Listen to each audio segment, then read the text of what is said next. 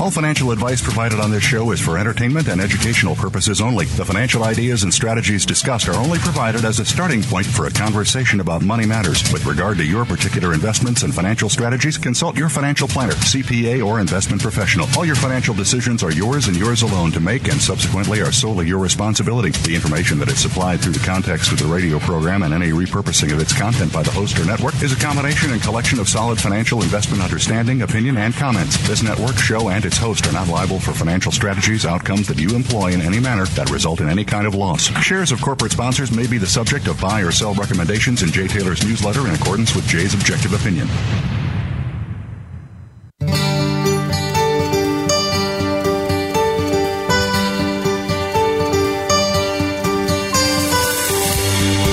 Welcome to Turning Hard Times into Good Times with your host, Jay Taylor.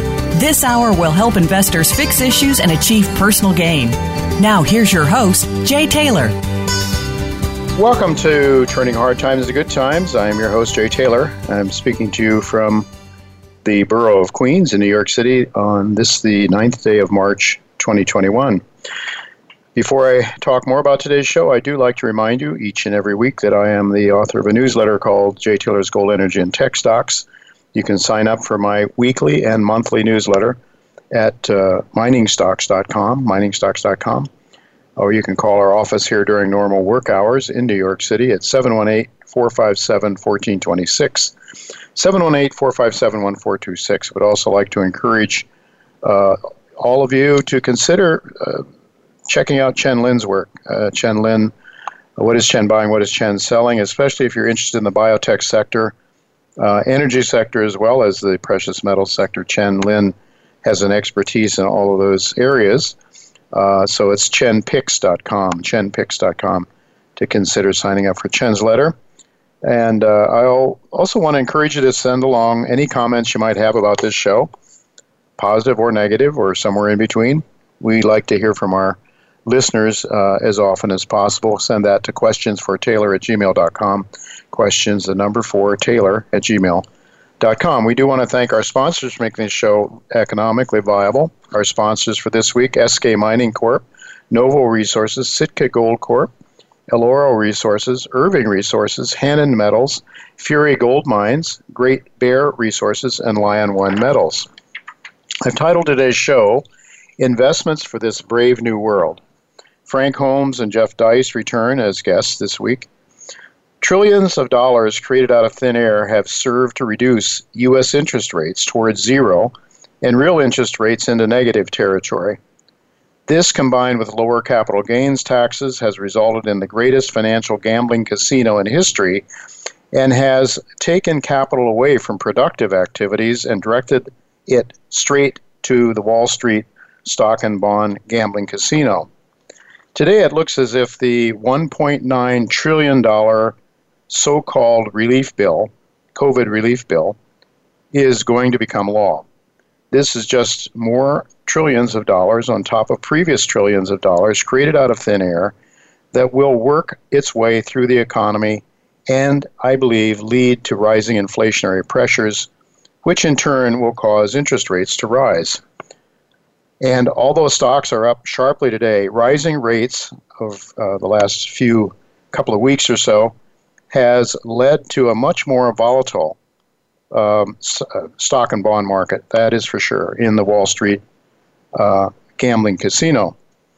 In just a few minutes, I will be asking Jeff Dice about his thoughts regarding whether rising rates caused by a shortage of savings in the American economy are inclined to lead toward a deflationary environment triggered by a financial market collapse, or whether the Fed and other central banks can overcome these deflationary dynamics with countless trillions upon trillions of dollars created mysteriously out of thin air.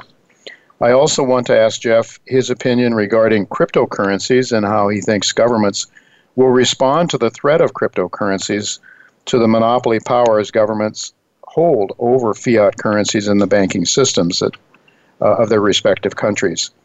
I want to ask Jeff that because, as a tax lawyer, he certainly has some views on how government is likely to respond.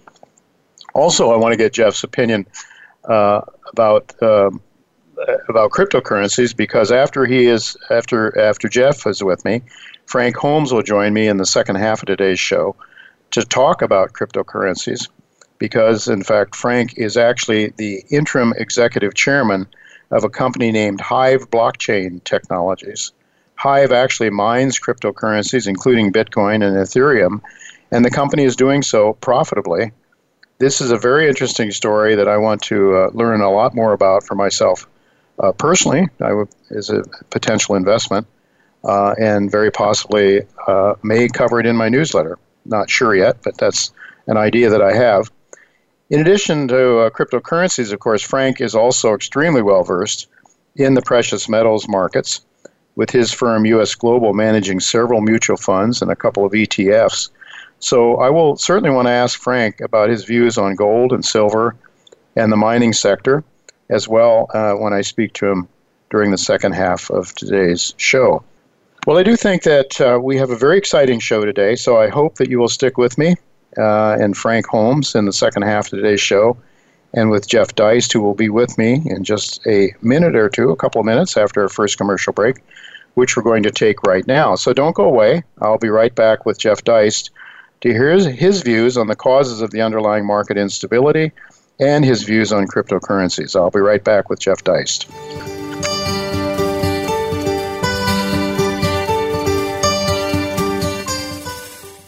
Become our friend on Facebook. Post your thoughts about our shows and network on our timeline. Visit facebook.com/Voice America. Fury Gold Mines is a Canadian exploration and development company committed to aggressively growing its scalable, high-grade gold assets across its 3.5 million ounce portfolio.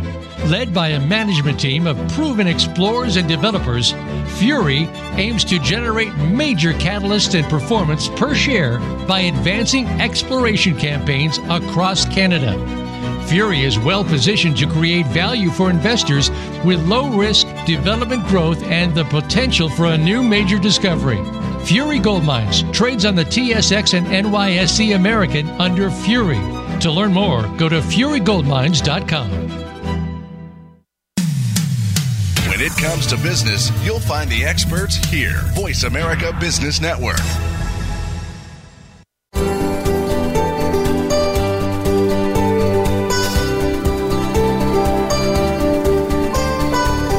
You're listening to Turning Hard Times into Good Times with your host, Jay Taylor. If you have a question or comment about today's show, Jay would love to hear from you at 1-866-472-5790. That's 1-866-472-5790. You can also send an email to questionsfortaylor@gmail.com.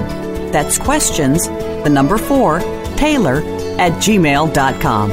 Now, back to our program. Welcome back to Turning Hard Times into Good Times. I'm your host, Jay Taylor, and I'm really pleased to have Jeff Deist with me today. Jeff is the president of the Mises Institute. He's also the former chief of staff for Ron Paul when Ron was running for president of the United States. Jeff is a tax attorney. He is a believer in free market economics. Of course, he is the president of the Mises Institute, an institute that I highly regard and think that you should pay some attention to. It's Mises.org is the place to go to learn much about free market economics and a lot of very intelligent, very well-versed free market thinkers that are there that give their ideas, and Jeff is amongst them, leading the pack. Jeff, thanks for joining me. Excellent. Thanks. Good to see you, Jay.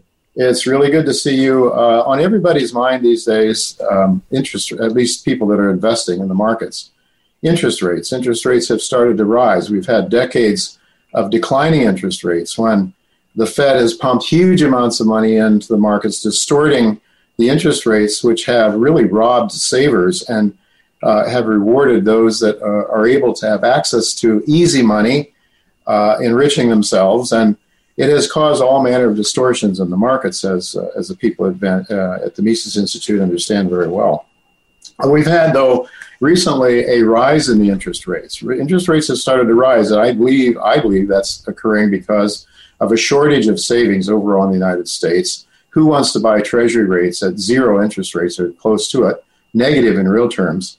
And so there's a shortage of buyers of interest rates, and So the rates have started to rise.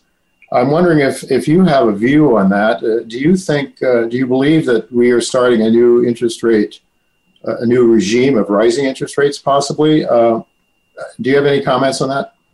Well, interest rates usually go up during depressions, and I think despite all the machinations of central banks around the world and governments on the fiscal side around the world, I think we're in a very serious economic recession, if not depression, brought on, of course, by the government shutdowns surrounding COVID. So there's no question that that's putting upward pressure on rates. And look, governments and central bankers can suppress rates with respect to the overnight borrowing, the Fed funds rate, for example. They can push sovereign debt into, even nominally negative territory. But when it comes to actual commercial banking, you still have to have creditworthy borrowers. And even throughout this huge experiment we've had with Alan Greenspan and Ben Bernanke and Yellen and now Powell, subprime borrowers, the poor guy or gal who goes to the rent-a-center or who goes to the shady car lot, they've still been paying 20% on their debt or their subprime credit card. They never benefited in the way that the Cantillon effect benefits Wall Street. So you still have to have creditworthy borrowers, and as a business practice, commercial banks still have to make a couple of points of profit above their own costs of capital. So I think it's going up. I think interest rates ought to go up. I think they should go up. I think if central banks got the hell out of the way, they certainly would, because I certainly believe that capital accumulation is at the heart of really what gives us, at least on the material side, a civilization worth living in.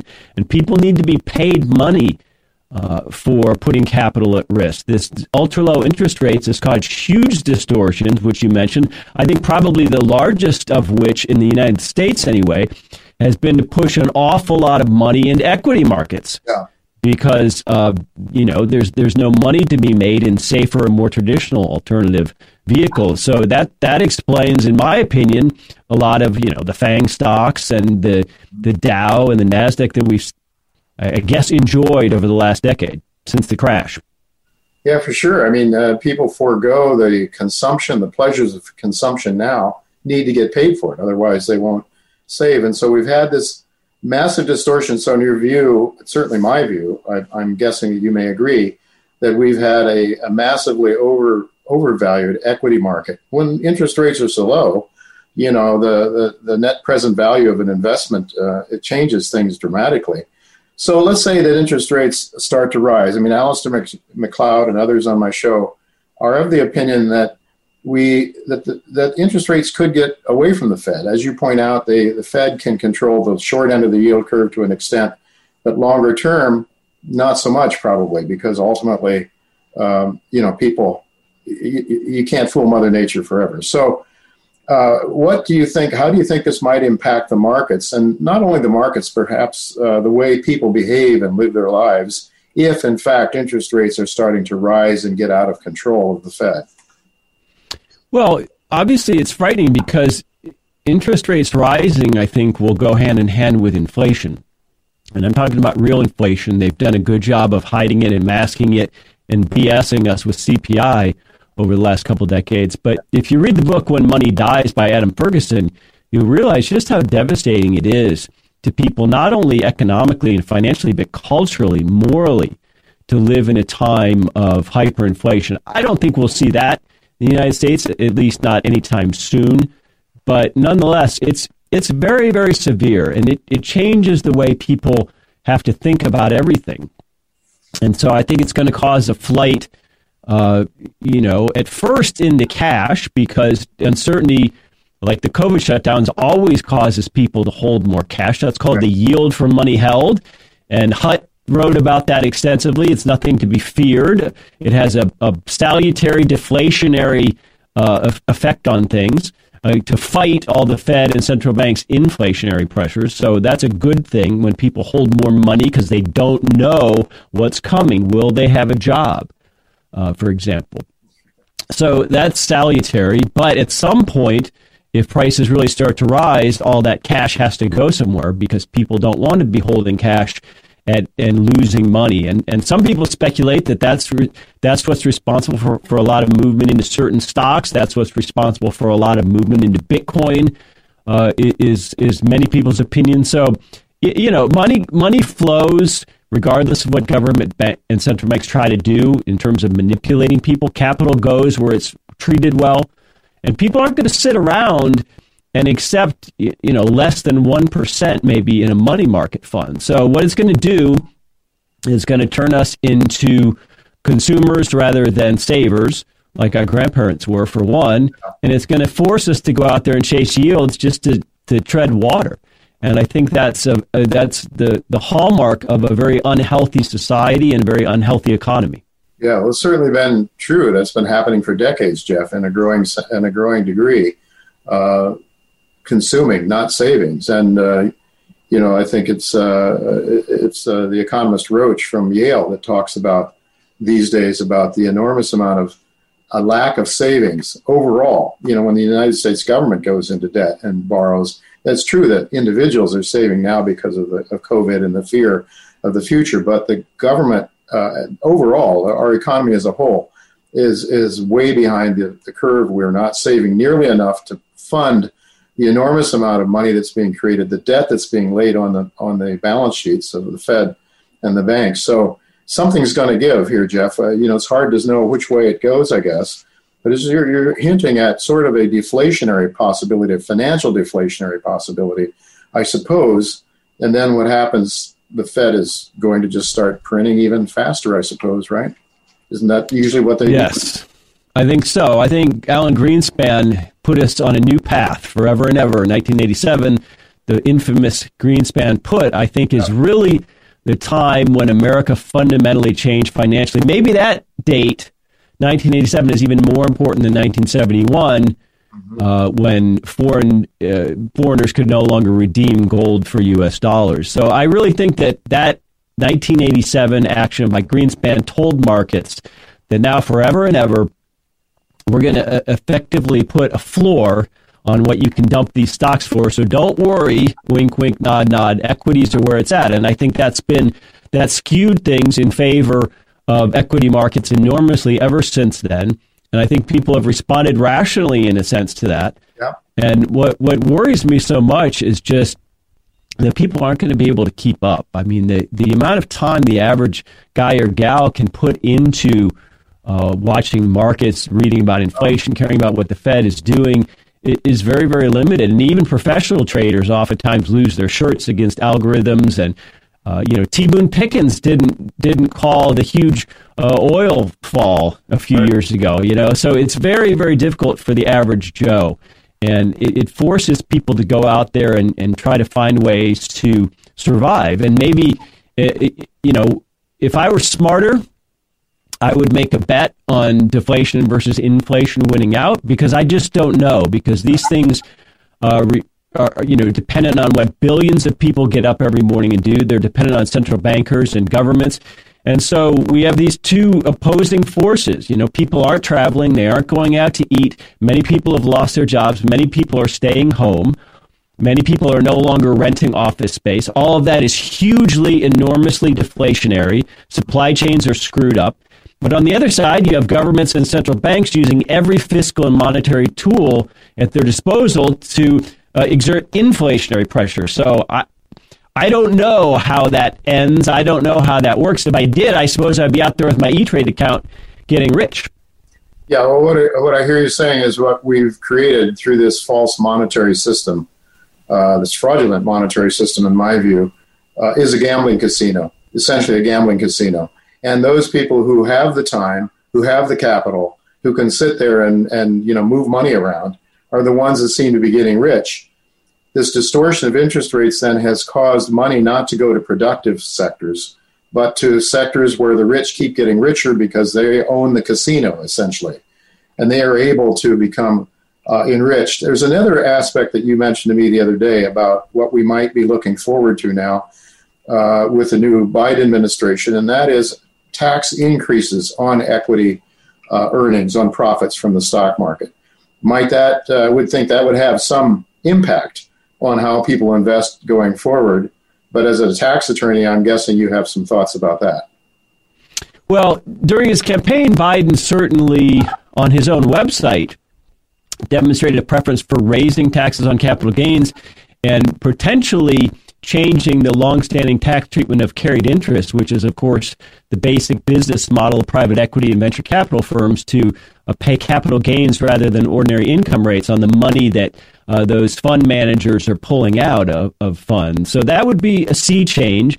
And it would also suggest that maybe going forward, the difference between the tax treatment of income and capital gains is going to be reduced, which might make people more interested in investments with some sort of income stream, like a royalty stream from a mine, for example. But if we go back and think about it, what created this mania where everything's just a capital gain? If the only reason you buy a stock, which is becoming an owner of a company, let's not forget, used to be to get income. You wanted income from that in the form of a dividend, and then later you might sell the stock and hopefully at a gain, but that wasn't necessarily your primary concern.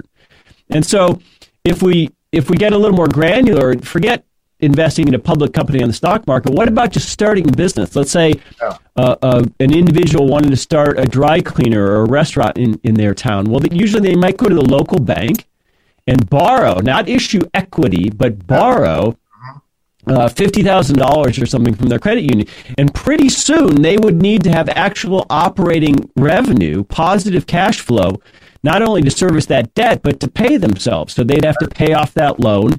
And, they didn't operate a restaurant to just simply make no money and sell it 10 years later or 20 years later with some exit strategy. They have kids. Those kids need to eat. They need to pay a mortgage. Maybe they need to go to college. So they needed to pull money out of that restaurant or dry cleaner pretty quickly after starting within, let's say, a year or two. And yet somehow, because the tax treatment of interest, which is deductible to corporations, versus the tax treatment of dividends, which is generally not deductible to corporations, it really skewed things. So we have this mindset where, hey, I'm just going to buy a stock and I'm going to hold it for a long time and I'm going to pay the short-term capital interest rates when I sell it because number go up. Yeah. And Greenspan basically said, as long as I'm around, number go up. Yeah. So it created what is in effect a pyramid or Ponzi scheme where there always has to be a future buyer willing to pay more. But that's not really a capital market per se. That's not the function of capital markets, which is to allocate capital to its best and highest uses, reward good management, punish bad management. Right. Instead, it's become this speculative thing where even blue chip companies like Amazon, which has been public since the late 90s, can go decades without earning a profit and still see its share price go up and never pay a dividend. No, investors aren't clamoring for dividends. Nobody invests in Tesla or Facebook because they want a dividend. So this strikes me as a tremendous perversion of what capital markets are supposed to be and do. And I think that we need to, I hope that collectively as a society, we need to begin to understand why interest rates exist as signals of a sort, why people should be paid money for saving and investing, and why we should actually get back to this old-fashioned idea of, you look at your revenue and you look at your costs at the end of the year and decide whether you had a good year or a bad year, as opposed to just all these people, these MBAs, simply looking at the underlying share price of a company. This to me is we use this term very generally, but this to me is the financialization of the economy, and I don't think it's good or healthy. No, not in the real world. And then, of course, the Greenspan put, which has been succeeded by every other Federal Reserve chairman's put, means that if there's no buyer, if they can't leave the Ponzi scheme stop. So they pump more money into the system so that they're sure to have more buyers to buy these overvalued instruments. So it is destructive. I believe very much, very, very destructive. But I want to thank you, Jeff, because I think you're giving us some ideas about how we should be looking at the real world through the eyes of a free market analyst like yourself. I think that there are opportunities if you can recognize the pathology of interventionism that is also of value. So I think you're helping us in that regard. The idea would be to go back to free market economics, honest monetary system, where average people would be playing on an even playing field, where the rich and powerful wouldn't be in a position to continue to get more rich and more powerful and control the the political system as well, which I know you're very well aware of as well. Just one more thing, Jeff, before we complete our discussion today. Frank Holmes is coming on right after you on the show, and Frank is a believer in gold. He's got his fund. He has a number of funds that invest in gold mining companies. He has a couple of ETFs. He's also involved in cryptocurrencies as well. Frank is involved in a company that is mining Ethereum, and a public company is actually making money doing so. Very interesting story. But I know you have some thoughts as a tax attorney, as someone who knows what governments can do with law and tax law. How do you think governments are likely to treat cryptocurrencies that might be seen as competing against their fiat currency system? Well, they're going to react badly, I think, for starters. We've already seen Elizabeth Warren open her pie hole just the other day about cryptos, and we've seen Janet Yellen say some very dumb things. I'll only speak to Bitcoin because that's the only crypto that I care about or think about or study and personally invest in. And I get a lot of grief from the Bitcoin community because I'm still old-fashioned about gold. I think those two things can be actually complementary. I think they can coexist, and I'm not quite ready to just throw it out the window after thousands and thousands and thousands of years of never going to zero, which you can't say about any stock or currency or company, for example. So I get a lot of grief from the young guys in their 20s and gals who are, of course, convinced that Bitcoin will make gold obsolete. Maybe it will. I'm not smart enough to predict the future, but I will say that I think governments are going to do what they can. Let's hope that the blockchains work in a decentralized enough fashion that as long as there is good internet somewhere, as long as there's electricity capability somewhere, that governments are going to have a hard time seizing or corralling or regulating or controlling Bitcoin. It remains to be said. I will say they'll probably do everything in their power. And maybe that means rather than confronting it head on with, let's say, criminal prosecution, maybe they'll try to co-opt it and do a shady end run through the IMF or some similar agency developing its own digital currency or cryptocurrency. So that, to me, is a real danger. And I certainly hope that people don't fall for this nonsense, because they used to talk about special drawing rights. Yep. And a new global reserve currency using a basket. And that basket was just designed to get political compliance because they'd include the dollar, they'd include the Chinese yuan, etc. These people are nefarious. They're up to no good. And whatever they try to do in the digital or crypto space, I wouldn't trust them as far as I can throw them. Yeah, I think that's wise advice. Jeff, I want to thank you so much for taking the time to talk to us today. It's your insights are always appreciated. And it's reasons.org where people need to go to gain the insights of the free market Austrian economic theories. Thank you, Jeff, for being with us. All right. Thank you, Jay. Folks, don't go away. We'll be right back with Frank Holmes.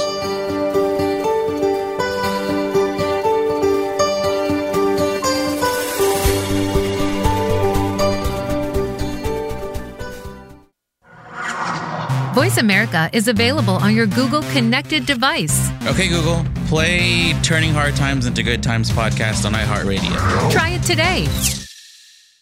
Great Bear Resources, trading under GBR on the TSXV and GTBAF on the OTCQX, is a gold exploration company focused on their district-scale Dixie project in the renowned Red Lake Mining District of Ontario. Having made multiple high-grade near-surface gold discoveries, GBR's capital efficiency has allowed them to be fully funded to complete a very active 300,000-meter drill program through 2021. Stay up to date on what's been considered one of the best-performing exploration stocks in the last 3 years by visiting GreatBearResources.ca. Voice America Business Network, the bottom line in business.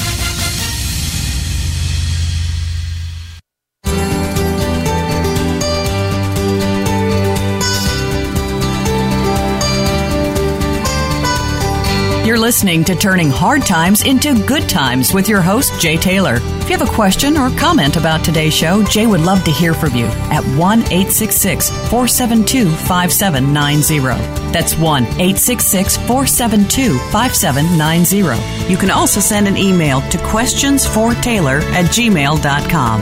That's questions, the number 4, Taylor@gmail.com. Now, back to our program. Welcome back to Turning Hard Times into Good Times. I'm your host, Jay Taylor, and I'm really happy to have Frank Holmes with me once again. For those of you who aren't familiar with Frank, I think most of you most likely are, but he has led the U.S. Global Investors since 1989 as CEO and CIO. Frank is most certainly a creative thinker with an open mind to new opportunities, which is why he is not only devoted to precious metals investments and miners of precious metals, but he is also involved as the interim executive chairman of a company that mines cryptocurrencies. It's a very interesting company named Hive Blockchain Technologies, trades in Toronto under the symbol HIVE, I believe, and in the U.S. Under HBBTF. U.S. Global has several funds that focus on regional markets and on resource markets, including the precious metals. And Frank has also established a couple of very interesting ETFs, one of them investing in gold mining. That's GOAU, G-O-A-U, on the New York Stock Exchange. And the other very interesting opportunity, an airline ETF, also trades on the New York Exchange. JETS, J-E-T-S is the symbol. And Frank writes a very interesting and informative weekly letter that is available free of charge to investors by simply signing up at usfunds.com. And you can follow a couple of his Twitter accounts as well. I believe it's US Funds and Bulldog Homes. And just before we came on the show, I noticed that there is an invitation to join a webcast tomorrow, this March 10th, at 2 o'clock New York time. And the topic will be gold mining equities and the Hive blockchain technologies. Frank, I'm so happy you could join me today. Thanks so much for spending some time with us. Hey, Jay, it's great to be with you again. And tomorrow is about the debate. There's this big debate of exclusivity, one against the other, and hopefully the thesis will be they can be inclusive. We were supposed to have a society that's culturally more inclusive. Well, so should be these asset classes. I couldn't agree with you more. But let me ask you, is Peter Schiff going to be there? No, he's not at all. And his partner, Royce Bagg, has made all of his money only in crypto. And they hate crypto, but that's where they made their money. Well, that is kind of funny. Well, anyway, Frank, I want to get your views on interest rates and how that may impact various equity markets, and ask you about gold and airlines, your airline ETF, and some of those more traditional topics that we talked to you about. But with regard to blockchain, we had Jeff Deist of the Mises Institute on right a few minutes ago. He is very much a believer in gold as money, but he told our listeners a few minutes ago that he sees room for both gold and cryptocurrencies to exist. In other words, inclusivity, as you're talking about. And obviously you agree with that. Could you comment on how they might coexist and how they might actually work in harmony with each other? Well, gold is the fourth most liquid asset in the world, and gold is in tremendous value in a very small space. And gold, once it's made into beautiful jewelry, you do not need electricity. Bitcoin, you need electricity. So we have to think about that. And a couple of weeks ago, we had these rolling blackouts in Texas, and I can see what happens when we have no electricity and it's frightfully cold outside. But it's really, to me, it's important to recognize they're both alternative asset classes for a lot of investors. And Bitcoin is digital and it is highly volatile. But most interesting is Tesla is more volatile than gold, Bitcoin, and Ethereum over 1 day trading or 10 days trading. So I think that when you look at these disruptive industries such as Teslas and the Bitcoins and the Zooms of the world, they're disrupting the normal process that are out there. and they provide opportunity. You just can't eat a whole plate full of jalapenos. They'll wreck the dish. They can add flavor to it. And that's the way I look at alternative asset classes. And I think a lot of young people are the first to adapt to Bitcoin, Ethereum through the Robinhoods and the PayPals, etc., allow you to get fractals of it. And I think that's an important part of that. And you're younger, you can take bigger risks. But gold's not going to go away. Gold will always be a key component. And gold for the past 20 years, it was up 80% of the time. Last year, it outperformed the S&P 500 again. It was up a nice 25%. For a big liquid asset class, that's pretty stable because the DNA volatility of gold is the same as the S&P 500, but it's outperformed in 20 years the S&P by 250%. So I don't think gold goes away, and I've always advocated this 10% golden rule of gold and or high quality gold stocks and rebalance. But Bitcoin, Ethereum, it's more speculative, and having a 2% weighting in a portfolio because you see a transformation taking place in an economy that's disruptive, like Uber disrupted the limo business. Sure. That's what we're in. Well, creative destruction, I think it was Schumpeter who came up with that notion, and it certainly is alive and well, and we do need to adapt. To some of us older folks, it's more difficult. And as you say, the younger folks have more time to recoup if they're wrong. But I guess gold really provides it reduces the volatility of a portfolio then to a great extent. And as you pointed out, I think gold has actually outperformed Warren Buffett over the last since this turn of the century. So people don't realize how well just owning gold, not the gold shares necessarily, but just owning it. Yeah. And Franco-Nevada has crushed Berkshire Hathaway in the past decade. Yeah. Well, I know that's one of your favorites, those royalty and streaming companies, and maybe we'll get to that. I think you've answered my question, Frank, in terms of what caused you to get involved in cryptocurrencies. I think you just basically answered that. What happened to me was I was trying to launch an ETF, Bitcoin ETF, and I quickly recognized, and rightfully so, the concerns the SEC had of anti-money laundering laws, that some crypto was dealt with in the dark world and all of a sudden showed up in the New York Stock Exchange. The same thing was with Canada. They had this great concern. But software now is able to find out if any coin has ever been in the dark part of the world, actually better than they can cash US dollars, $100 bills. It's easier to track Bitcoin if it's been at the dark side of the world. But I think that I had this knowledge. It wasn't going anywhere, and along came this opportunity. And so I said, well, when you're a miner, you actually, every 10 minutes for Bitcoin, you validate a transaction, you get a brand new virgin coin. It's never been touched. There's no AML concern. There's no KYC. You are the creator of that nugget of gold, that crypto gold, if you want to call it. So I became very fascinated with it, and I saw tremendous volatility like gold. I also saw that you can get massive gross profit margins, and they can contract rapidly, and you can have huge revenue per employee. So that reminded me of a royalty company. So we put up the institutional money, the first $5 million, immediately raised $30 million, and Hive was the first crypto mining company. Other people followed suit behind it. Last year, it traded 2.4 billion shares in Canada and the U.S. over the counter and in Germany. It outperformed. Bitcoin was up 300% last year. Gold was up, we said, like 25%. So Bitcoin did outperform because they halved it. The supply of Bitcoin mining every 10 minutes was halved last May. So what would you think would happen to gold, I tell people, if the supply was halved overnight? 90 million, 100 million ounces to 50 million, gold would be at 10,000. So I think that's what took place in understanding that crypto world. And so what we're seeing is that Hive, it has these massive gross profit margins as Bitcoin, Ethereum went up. Ethereum was up almost 470%, and we had record profits. So far in the 9 months, we're the most profitable crypto mining company. I think cumulatively we made $28 million.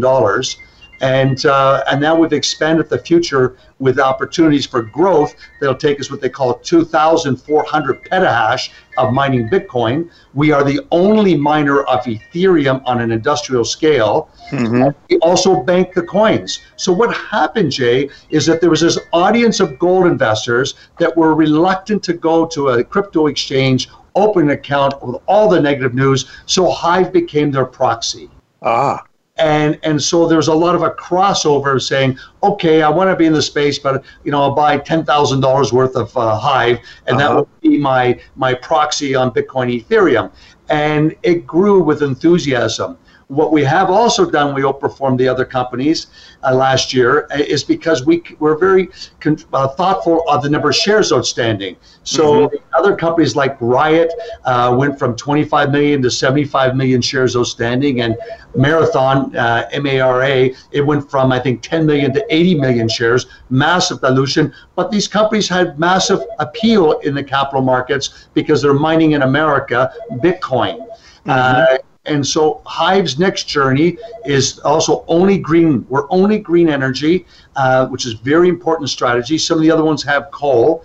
Most of the Bitcoin mining in the world today is China, which is coal. We're only green. Yeah, well, that's obviously of great concern to a lot of people. So you did. I mean, you had your history then, Frank. Your operating history with this company is only 9 months. Or how far back does it go? Hive was the first company to come out to crypto mining.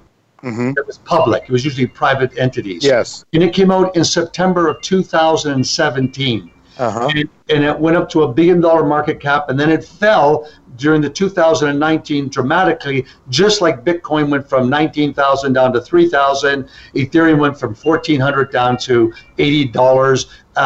Now, they've all rebounded dramatically, and Bitcoin's made all-time new highs. So we've seen the cryptocurrencies move up with it because they're very profitable today. Well, you were producing. I read your quarterly financials that just came out. I think you earned 5 cents or so per share for the quarter, Frank, I believe. Is that it? Correct. And something like 12 cents perhaps over 9 months. So, on a share price, it's, I don't know, $4 in U.S. money, 4.5 or so today, I think I saw it. But you stopped producing Bitcoin. Was that because it became too expensive, or why did you stop? We went through something very unfortunate. We went through a proxy battle in 2019, which lasted about a quarter. It never went for the full battle, and we resolved everything. We took control from the largest shareholder. That was the original company that Genesis Mining that partnered with, and we took control of the costs because the costs were out of control with them, and that's what we did. And we dropped the cost dramatically. There's basically 3 of us. Tobias Ebel in Europe, Darcy Tavares, who's our CFO, and myself. We basically got control and started this new vision, and we started expanding in Canada. We're in Quebec. We bought last year during March 30 megawatts of capacity, and now we're just closing New Brunswick for 50 megawatts of capacity. Today, I think by the end of this quarter, we should have about 130 megawatts of capacity, going to 150 megawatts. Okay, and I guess your existing facilities are in Sweden and Iceland. Yes, and hydro energy in Sweden and in Canada, and geothermal in Iceland. Okay, sure, that makes sense. Being and in it's Iceland. all stranded electricity, Jay. It's none of this. The real polluters of this world, when you hear about Bitcoin, is predominantly China and Kazakhstan. Anyone that's involved with Kazakhstan, it's coal, and in China, Inner Mongolia, it's coal, and it's definitely pollution to the air. We are focused on where there's surplus pockets of electricity that's inexpensive and does not impair. Like in Sweden, we locked in 1.7 cents a megawatt. Which is very, very inexpensive. For sure, absolutely. And does it inventory hold these the Ethereum and the Bitcoin for appreciation, or does it sell some of it, or how does it? Like the Rob McEwen old days when he had Gold Corp, He kept the gold because it was too cheap to sell. Yeah.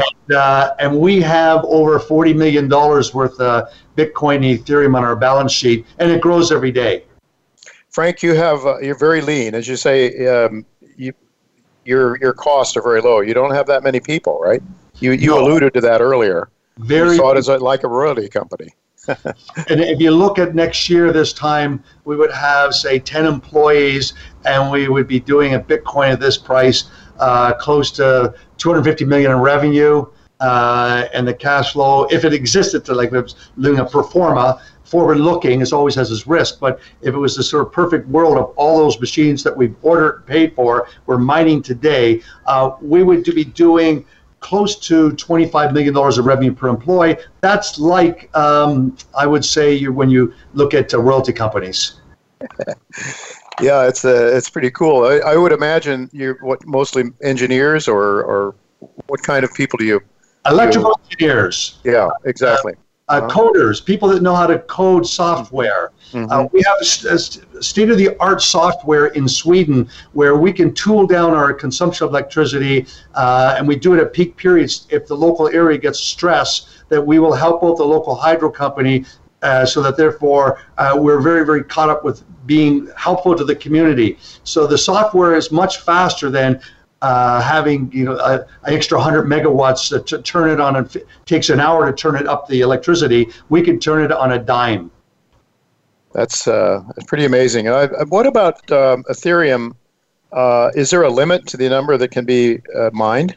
There is a limit, but it's not as definitive. It starts to shrink and shrink over time, but like Bitcoin is very, very black and white when it ends. So that's a big difference. And for your listeners, I recommend you Google what's called Metcalfe's Law, and that really basically explains why we've had this massive surge in crypto. Just like our JETS ETF this time last year was 35 million, it's now 4 billion. You used to trade 35,000 shares a day, now it trades 3.5 million a day.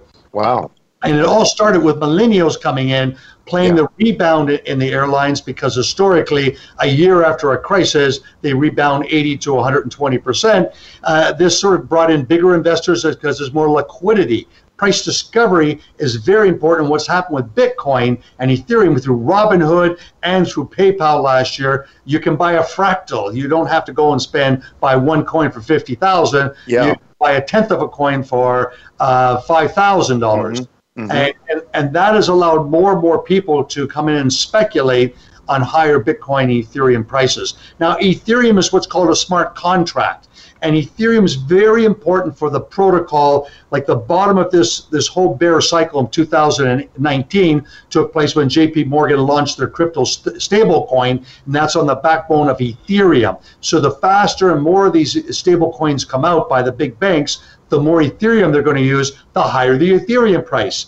And this proof of stake over proof of mining, which we do, basically absorbs $5 billion with the Ethereum coin. So we see, like the silver market, the shrinking supply of silver. We're seeing it with Ethereum, which is projecting a higher price. And silver is needed for solar energy. 20% of demand is for solar energy. Ethereum is all the backbone for DeFi and stable coins. So I see lots of overlaps between Bitcoin being like gold and Ethereum being like silver. Interesting.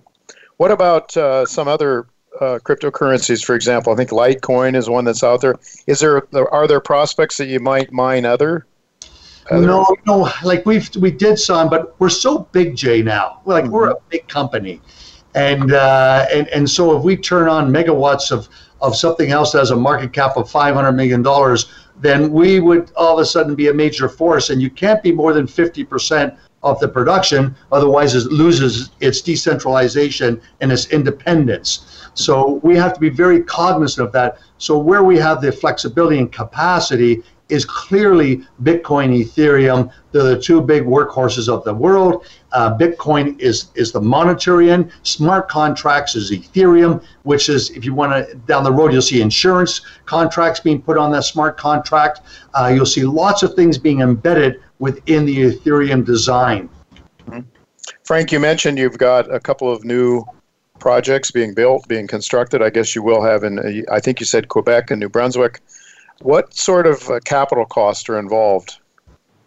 Well, they've gone up dramatically, Jay. There's a shortage right now of chips worldwide. We're seeing in the car industry. Yes. We're seeing the unexpected consequences of COVID, disruptive of supply lines. Shipping costs have gone from $2,000 a container to $7,000. Monthly shipping, holding, retaining has gone up 12-fold. So the whole concept that there's actually a shortage of equipment. And so if you want to go buy a ASIC miner, you would say, I would be paying $20 a theta hash. Well, now it's going to cost me $100. So it's gone up 5-fold. We've been very fortunate of being able to lock in very attractive pricing from different providers. We want to make sure that we never sort of diversify where we're mining from. We want to make sure the sources of where we're getting our equipment. Most of it comes from China, where it's manufactured. So you get the Samsung and Taiwanese chips going into the manufacturers of these equipment. So we predominantly use AMD and NVIDIA, predominantly AMD chips for mining Ethereum, and ASIC chips for mining Bitcoin.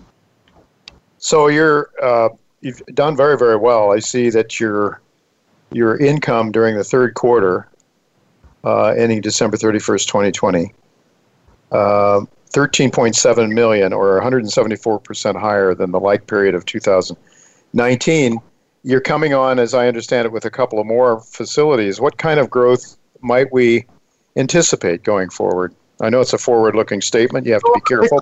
So we have purchased the equipment that takes us from about 400 petahash this time last year, or 300. We went from 0 to 350, 400.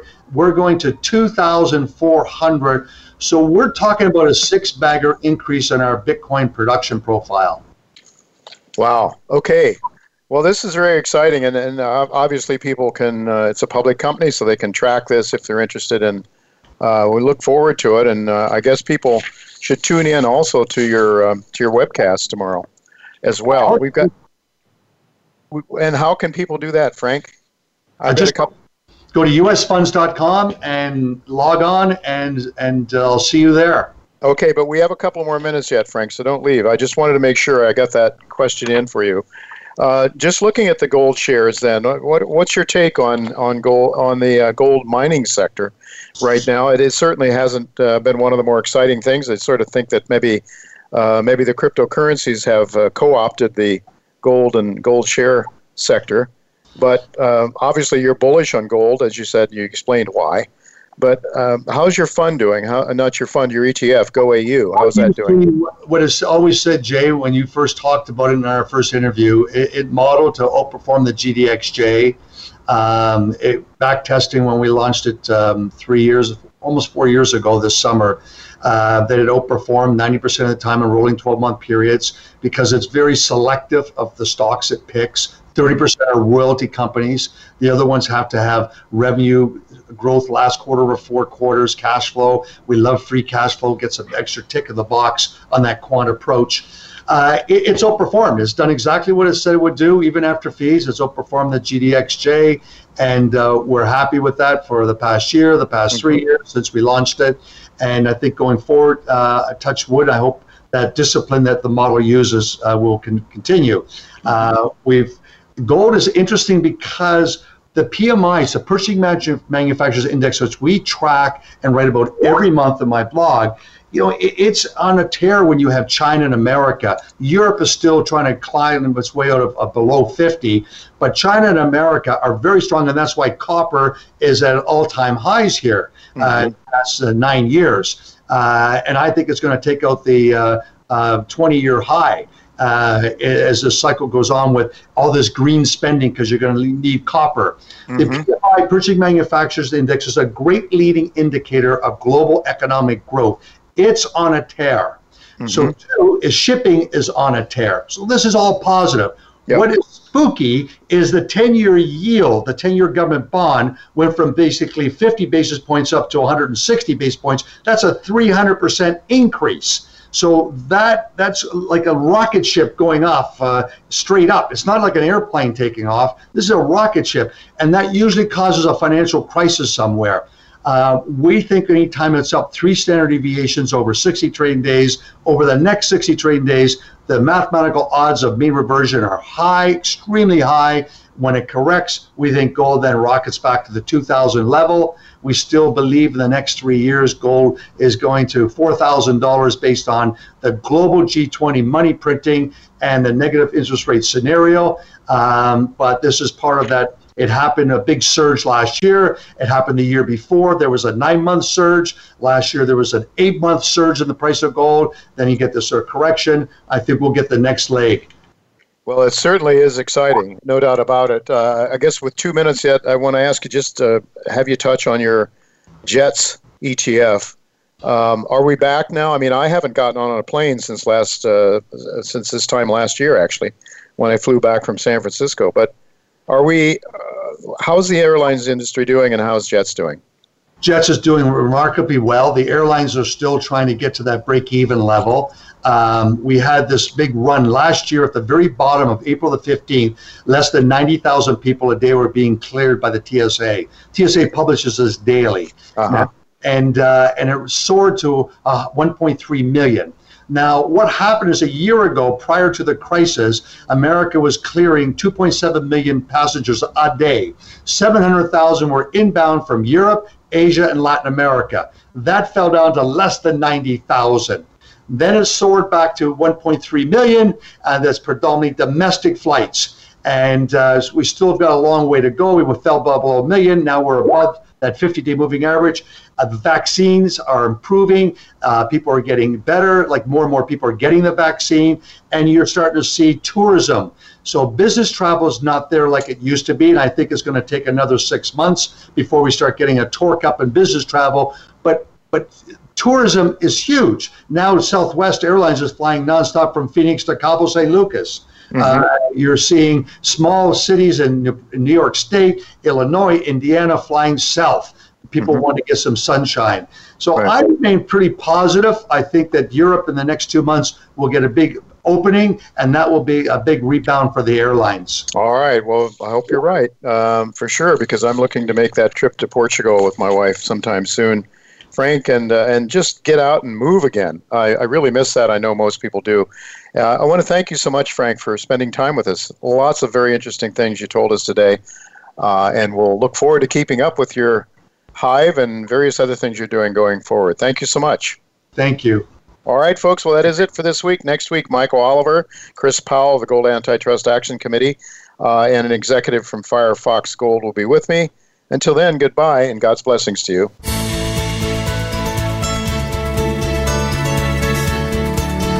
Thank you again for listening to Turning Hard Times into Good Times with Jay Taylor.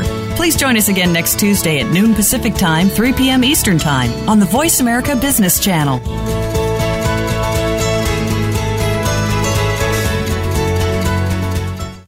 Novo Resources Corp. trades on the OTCQX under the symbol NSRPF and on the TSX Venture Exchange under the symbol NVO.